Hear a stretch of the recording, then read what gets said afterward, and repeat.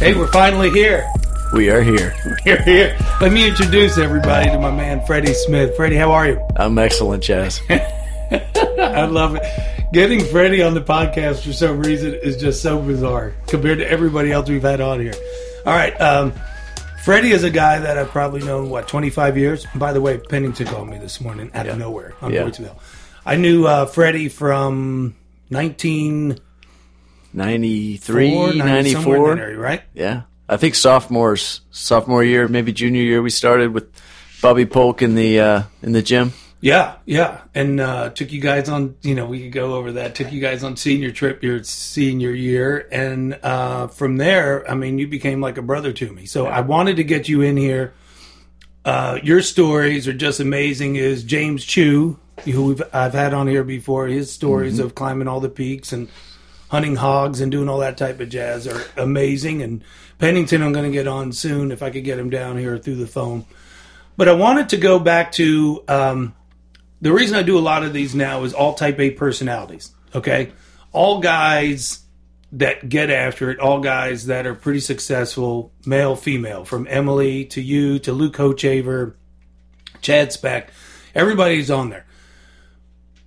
The one thing I want to ask all my listeners, asking you is, what makes you different? What makes you do what you do?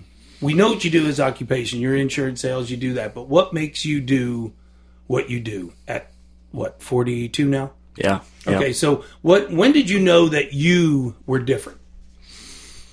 Well, I think that's maybe two different questions, both very good ones. What makes me do what I do? And okay, so you are I say an Xterra champ, a mountain bike extraordinaire, a road bike extraordinaire, you're an outdoor guy. The Xterra, explain the Xterra to the public out there. Yeah, so Xterra was something I fell into years ago, and I've since stopped when I had a back injury. But Xterra is an off-road triathlon, so it's open water swims, mountain biking, and trail running all thrown together. A little bit different than people think triathlon, they think Ironman, but Xterra is a little different. It's a different crowd, and got into that honestly by peer pressure. I'd moved back here to Knoxville. What year was that when you moved back? That was 2002. So I'd been in California, I'd been in Colorado, generally away from any kind of competition for quite a while, and moved back here. Was working with my old man. Joined the country club, right? Playing golf, right? Going to the pub. It looks, nothing like you. Yeah. Nothing like you. Yeah. So, and so a few years into it, I was pretty miserable. And a buddy of mine said, "Hey, I've just signed up for this thing called Xterra. I'm going to go do it." And this was a college buddy that, I didn't really ever think of as an athlete. But were you training with me then? No. We ran into each other at Bogart. So this is about the time I came back to you, right? Okay. So I decided, you know what? If he can do that thing, I can do that thing. All right. So I went and found one over in Virginia, in Charlottesville, I think is where it was. And it was a few months out, and that's what I'd run into you, and I said, all right, it's time to call Patron. It's time to get back in the wood gym. What year was that? Must have been maybe 04-ish. It wasn't too long after I moved back. But you weren't. See, and that's why I love the podcast, because I didn't even know that. Same with Chewy. Like, how do you get into climbing the mountains? That's how you got into it? Yeah. Like a buddy was like, hey, I'm about to do this one, and that's... Yeah. Were you doing anything physical? I was doing level? nothing. I was doing nothing. Well, define nothing. Nothing? Working out at Gold's Gym and swinging golf clubs. That's it. That was probably it. See, I wasn't even working out at Gold's Gym. I didn't even know you swung a golf club. Yeah. So yeah. I think we're 0 for 2 on that. I didn't know. Yeah. Really. So and so that's how I got into the sport of Xterra, and that could be a very long story, but I started training here in the wood gym with you again when I had that goal in front of me. Did you already do one, or were you about to do one? No, I was about to. Well, when did I take you out on the Wizard of Oz bicycle?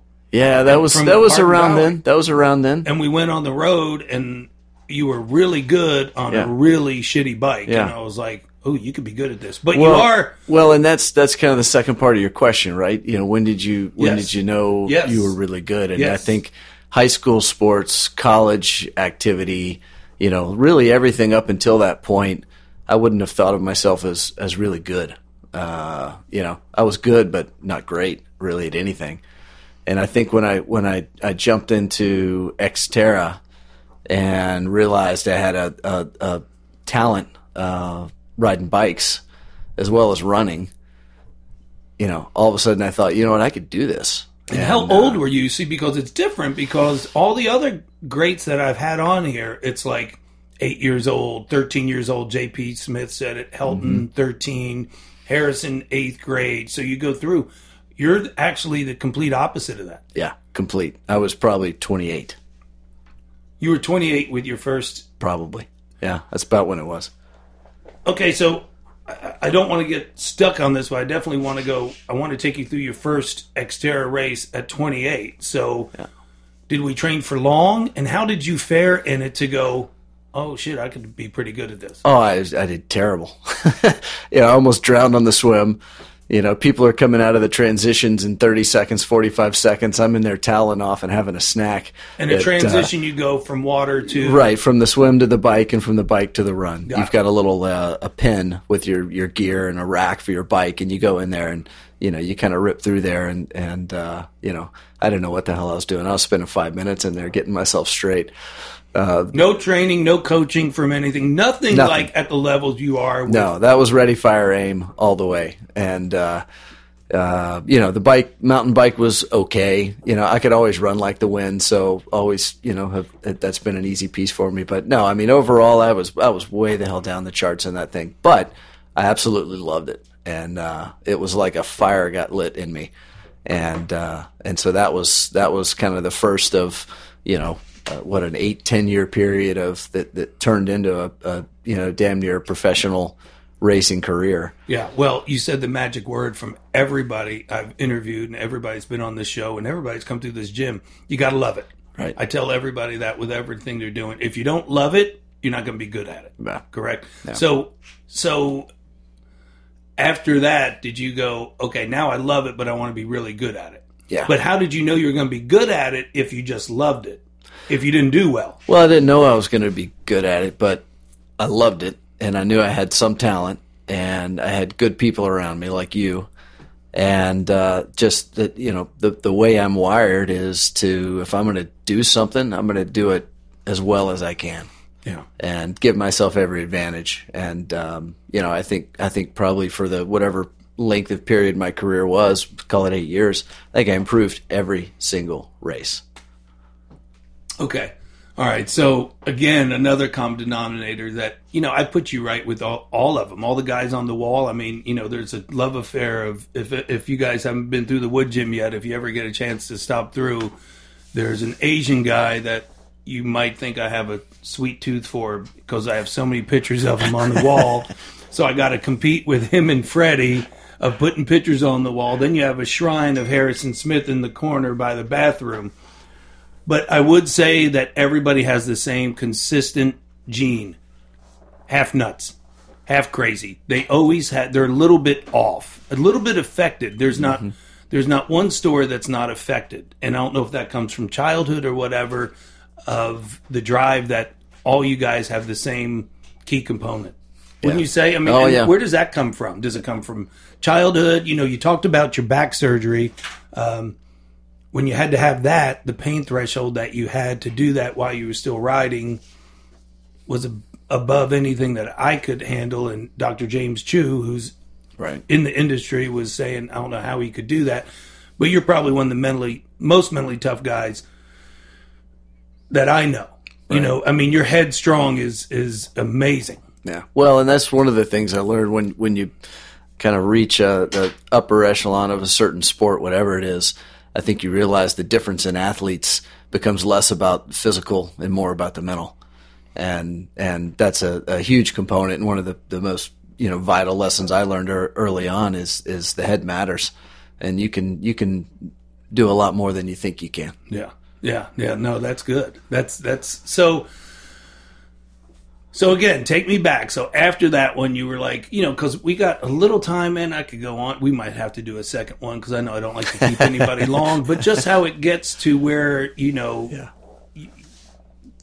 you're the best of the best. I mean, from the Leadville 100 mountain bike race that you know Lance Armstrong's thing out in Colorado to getting your finger pricked last week with Robbie Ventura for lactate acid, the threshold of what you're doing up and down a hill to figure out where your energy and oxygen.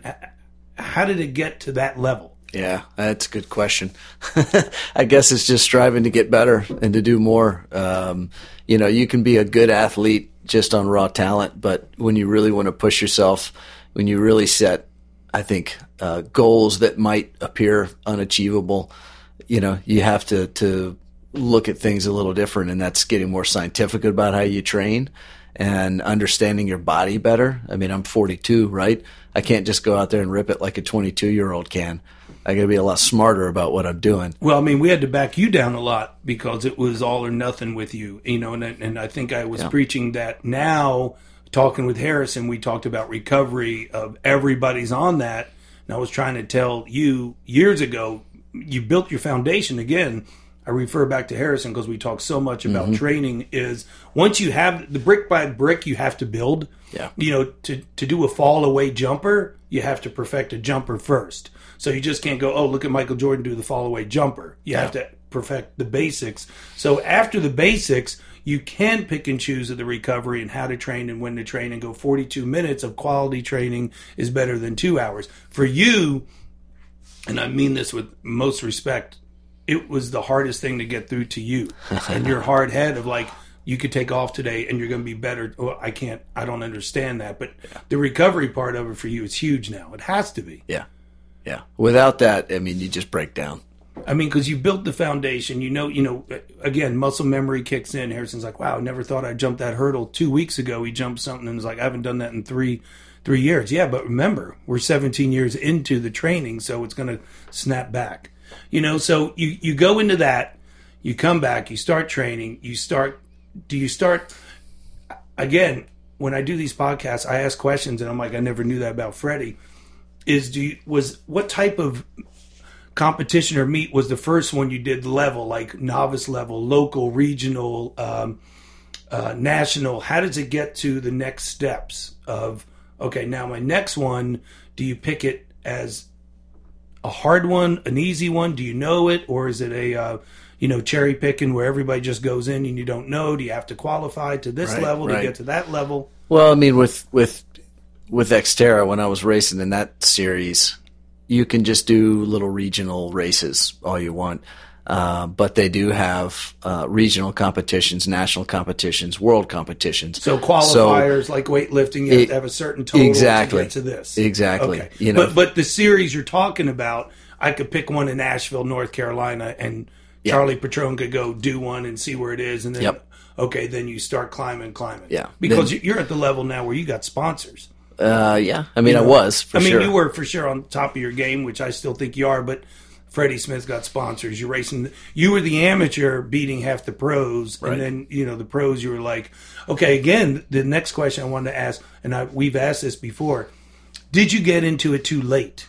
Do you think this would have been something like Chewy's nephew at that level? If you got into that, would you still be where you are, or better, or maybe not even selling insurance and competing at the level in your 20s and 30s? Did I get in it too late? Did I get in it too late to make it a profession? Yes. Yes. Yeah, because 28 to 35 is kind of the peak for pro athletes in that sport. Sure. And really at 35. So that's the upper end. I mean, you have some freaks out there that are still competing at a high professional level at 40, but a lot less than 23, 24-year-olds, right? So I got into it too late to make it a profession, which was probably a good thing, certainly for my family and our income, because it's a hard deal. Right. And as competitive as I got, just at the amateur level, when I finished in 2012, my last race was overall amateur world championship, and at that point I could have turned pro. That's also the same year I ended up hurting my back. And my whole life had gotten out of whack, though. I'd put everything into my racing, and things were suffering at home and suffering at work. So, Would I have made a good pro athlete? Absolutely, but it probably wouldn't have made me a very good husband and father. That's for sure. Right. Right. But in your 20s, because you have to have that tunnel vision. All the great ones do. They sacrifice everything. You got to give up to go up, as John C. Maxwell says. So, I mean, all those head coaches, the great ones, are usually divorced 6-7 times because, they're Nick Bollettieri 8 times, but produced all the best. So I get that. So from the 2012, wow, time flies by. That's amazing. 2012, you were still an amateur. Where did you take it from 2012? Did you back off after your back surgery or go, wait a minute, because I know that's another challenge. I want to see if I could get all athletes. I want to see if I could get back to the point before my injury. Yeah. Well, I mean, I my goal was to get back where I was. And have you done everything at that point or no? There's still more races. I mean, hell, you traveled with me to South Florida to do a race. Yeah. I mean, we flew back, with your bike on the plane, and you were always finding no matter where you were finding a spot to do some outlandish type of training routines, right? Oh yeah. So you were going, still do, and you still do. Yeah, you have other challenges, but the biking thing is that's the sport that I wouldn't say put you on the map, but I think the street cred was okay. Then you went to Xterra to the road biking, and now you are. Did you race road biking as much as the Xterra? No, never. Mountain bike racing was pretty much exclusive. I ride road bikes all over the place for training, but really just race the mountain bikes. The mountain bikes. Yeah. And so after 2012, what was the next big competition? Are you in the pro events now? I mean, can you be a pro and be a guy that runs an insurance company and has to travel and family man? And tons of professional pros, absolutely. And when I race mountain bikes, I still race with a pro license. Okay, all right. So you went into the pro division at some point, right? Right. What year was that? Well, after 2012. After the big amateur world championships, do you have to? Is it like point out with motocross? No, I mean I could class down. But cherry picking, as they say, class down, whoop everyone's ass, feel good, get another medal. Exactly. Yeah, but that's not how you're wired. So you go up to the pro division. Yes. Okay. How are you there? Kicking ass or getting ass kicked? A little of both. More getting my ass kicked than kicking ass. Is it a bigger division, a bigger group? It depends on the race. Depends on the race and where you are. Can be. And what's the separation of a pro to the top? To the top amateur, like Freddie Smith was, to a pro, the time separation. Like in a race, like, oh, well, he was 2 minutes off, or he could have. Well, it's not, putting in terms of time is difficult because different races are different distances. And you've got 100-mile mountain bike races, 20-mile mountain bike races. You've got 6-day stage races. I would say the top from, mid-pack pro to top amateur is pretty slim. Slim. Yeah. Yeah, because when you were an amateur, maybe 2 or 3%. Right, because you were coming in, pulling the results up on the computer, always happy to show me, and it would be like, well, I beat 7 of the pros. I would have been 4th in the pro division, but I was in the amateur division. Yeah, right? yeah. So the juice of turning pro is racing with the best, getting better. I mean, it's got to feel cool. I mean, it sounded cool just now going a pro license. You're not an amateur anymore. You're a pro. You put the time into it. You got a scar to prove it, correct? Yeah. This is true. I mean, so you're doing it all. I mean, so from 2013 to what? When did you stop? Like 16, 17? Racing Xterra? Yes. 2012. It's my last race. That was your last race? Yep. And just been purely mountain bike racing since then. See, I didn't know that either. So that now you pick a whole different. So now, but before you were working with a swim coach. You were doing everything, always moving the training around here. This model never stayed the same. It was a constant Rubik's cube, trying to find the perfect fit. I don't know if we ever found it, but we were always trying to struggle to get to it, right? Oh yeah, we always struggled, and part of that was me because, I felt like, getting myself sore in the weight room was the wrong thing to do when I had to go out and do a long run or go for a bike workout. Right. And then I think it was the winter of 2011 when you really pushed me to get in here and go heavy on the weights because my run split was constantly top 3. My swim was top 1/3. It was never going to be great, but it was good enough not to lose. And my bike was, 10 to 15. And So you really pushed me to get in here, focus on doing heavy lifting in the off season and even into the beginning part of the season. And all of a sudden that year, my bike split was top 5. Now, do you think just from the training? I never asked you this question, but when you mountain bike, when you're doing that, do you have a mountain bike riding coach like they do in motocross? The kids I've trained in motocross have like riding coaches, and they sit out there and watch the laps, and they work on cornering, getting out of this corner faster, keeping the gas on. Did you work on that by yourself, or hire anybody for that? I didn't really. Did you ride with faster riders? Yeah, I always try to get out with guys that were better than me. So either technically or physically. And but I never had a coach to work on technique. Probably would have been a good idea. At the level, but it all started flowing. Yeah. Because when you get at that level, seconds start to count. Yes, the difference between first and 10th could be 20 seconds. So it's those little things, little bits of technique can make a big difference. So no swimming anymore, no running. I understand now because I never hear you talk about that now. See, that's what I love about the podcast, because there's things you sit down.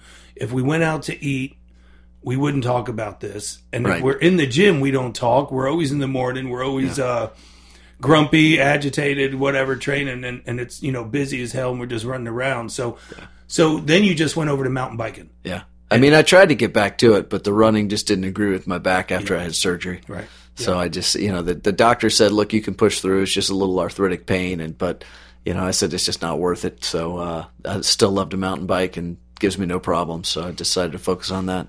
And the next challenge, I could be wrong, but the next challenge, I love my state-of-the-art calendar up there that we always look at with all the different colors, and they're not in order. And Chad Speck, the sports agent that trains here, hates that because he's, anal retentive. But that's another story. I'll get him on next week for that. Was it the Leadville? Because you go, okay, here's my next big challenge. Because you're the type of guy, again, type A, Wired, Patron, Wood Gym, Freddie, whatever we want to title it, what's next? And me studying other podcasts of other people, of other great people, that's all they talk about. The great ones never settle, know. So how did you pick the Leadville, the 100-mile mountain bike race? Yeah, it's kind of a bucket list kind of race for mountain bikers and road bikers alike. Really, it's just such a test. It's a 100-mile mountain bike race where the elevation you start at is 10,200 feet. So you've got a 100-mile race ahead of you. You've also got altitude to contend with, and it's just one of those races that is again a bucket list kind of thing, but a huge challenge. And so I'd known a lot of friends that had gone out to do it, and every year I like to pick something that's going to push me and challenge me, and that seemed like a good one to just go ahead and tackle. What year was that? It was 3 years ago, maybe 16. Was that your biggest crossover from Xterra to mountain biking? Ride? Because you've done a couple down under the border or somewhere, over the border. What do you say, under or over? I'm slightly retarded, so I don't know. Cross the border. It's across the border. See, I do it. That's a web graduate right there. Private school to no school. Yeah, that definitely would have been one of the biggest challenges up to that point. And it was there's completion and then there's competing, right? Are you a completer or a completer? Yeah. And I've never been a completer, so yeah. It's different. Yeah, there's a lot of people that go out there keep just score to, just 62 races. Yeah. That's right. I did 62 this year. Great, good.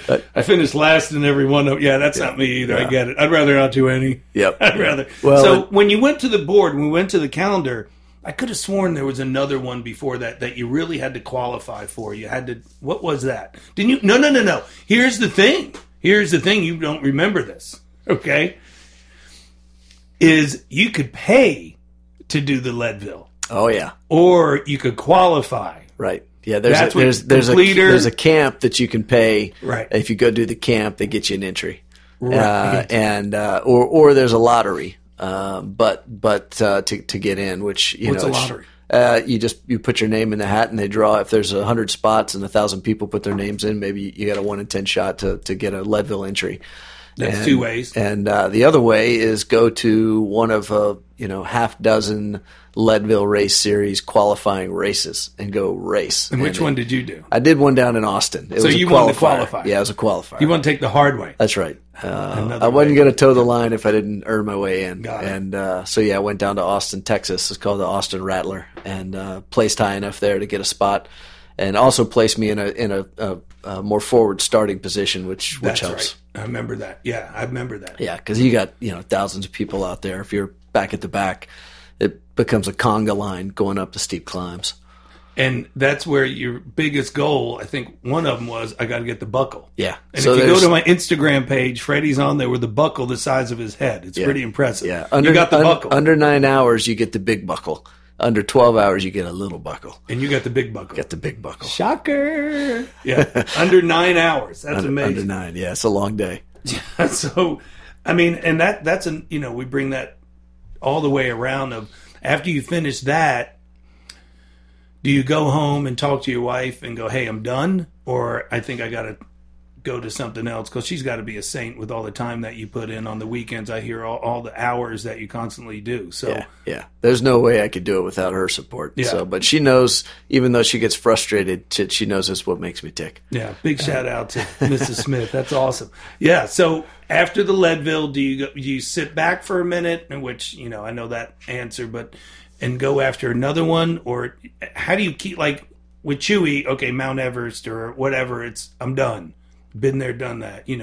Harrison, 5 Pro Bowls, Super. Okay, how do you keep moving the bar? How do you keep moving the goalposts back? Well, I think, at the end of each year and kind of beginning of the next year, look at goal setting and have somebody that's going to challenge you on that every year, whether that's you or some other coach you've got. Sit down and think about what you want to do. And there's any number of things out there, and whether it's another big mountain bike race, a stage race, that's kind of something I've gotten more into lately, is multi-day events. But yeah, look at each year and say, okay, what am I going to find to push myself? What's a challenge I haven't taken on yet? Something else that's going to keep me out there, honest and hungry. I mean, have you raced from 2017 to 2018 year? Have you done a race? Oh yeah.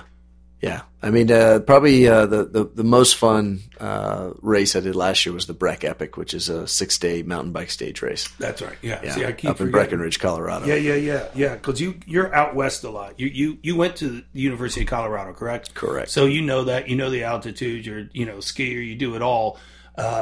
So what is it different out west that you like? Is that where all the big boys play with the mountain bike compared to east or south? Or? Yeah, I mean, look, there's great athletes everywhere, right. But I just tend to like the challenge of the altitude and the climbing in the big mountains and big descents. You just have a better opportunity out there to put just massive courses together than you do back in the east. And that was the last one, the six stages. Yeah, and you did it. I did it. Where'd you finish? Yeah, I was one spot off the podium in the men's expert 40+ division. It was all 5 days I was in third place. In the last day, I was trying to chase down second, and I was so focused on just going full gas that I blew a turn, and I got off course. That's right. I remember that. See, that's why I like to do this, because I remember you telling me that. Self-inflicted. Yeah. So how does a guy like Freddie do on the plane ride back? Is that a double to Tito's with the Bloody Mary on the way back? That's a lot of beer. Yeah. Just yeah. So do you come back out swinging? I mean, I feel like you're family to me. You're like a brother to me. I feel like 2019, a lot of my guys that are close to my heart are in good spaces. So, and in good places, and you're raising kids and doing stuff. Do you go after another one? Always. I mean, you're always going to do something. I mean, because I'm like, okay, because to be honest, I mean, I haven't asked you this or told you this. You haven't gone to the calendar in a while. Yeah. And I know, like, all right, what's going on, because he hasn't been to the calendars. So you're thinking about something, because usually I like when people go to calendars, because it's like, it digs me in too. Yeah. Because the Penningtons, the Heltons, the Harrisons, all the Lukes, Hochaver, all these guys pull the best out of me, because they're like, here's my goals. Yeah. You figure it out. I get some stuff for the calendar for 19. You do? Oh, yeah. You got something. Yeah, we just have to ink it in. Okay. And it's on 2 wheels? It's on 2 wheels. Good. Yeah. Good. Yeah, the ski touring, mountaineering stuff is something else that is a passion and pushes me and drives me. But as far as 2 wheels and racing and lining up against people, yeah, I got a few good things in store this year. Yeah, so that is the difference because you compete, right, compared to all the things you've been doing lately, the heli-skiing, the ice climbing. I mean, have you seen that stuff that he does? It's amazing. I mean, it's ice picks and shit, and you're like... Amazing is a word. Yeah, like I just sit by the beach and get hammered. My wife asked me why I like to do things that just could get me killed. I mean, yeah. Hey, I got somebody to sell you some life insurance. I'm sure that policy is way up there. They don't know the half of it. They don't know. Go ahead, honey. You don't have to strap in. You could be like that guy climbing the building that Chewy was talking about, that French dude. All right, so that's good. 2019, you got some good things up. I like that. That's what I was thinking. I was like, has he lost his edge? Because you grinding right now. I mean, with the kids, you're right in the age of everybody. You bring them in on Saturday mornings, it's like hell on wheels. You it's know full what I'm on. saying? Yeah. But you still, the best of the best ones keep the day full and prioritize what's important to them so you can be better when you go back to your family. I know you, Freddie, like that. If you don't get your rides in, king of the assholes. I know it. It's going to be there, right? No doubt. Yeah. After his rides, he's a mild asshole, but I love this asshole. I wish it wasn't true, but can't argue with that. Oh, my gosh. Well, I appreciate your time, man. I'd love to catch up with you. I know we don't ever get to do it, and I didn't think he was taking my podcast seriously at first. What's all the equipment for? Show? Yeah, it's for show, but I really do love doing them because I get to really connect with people like you. I love you. Thanks so much for coming on. Awesome.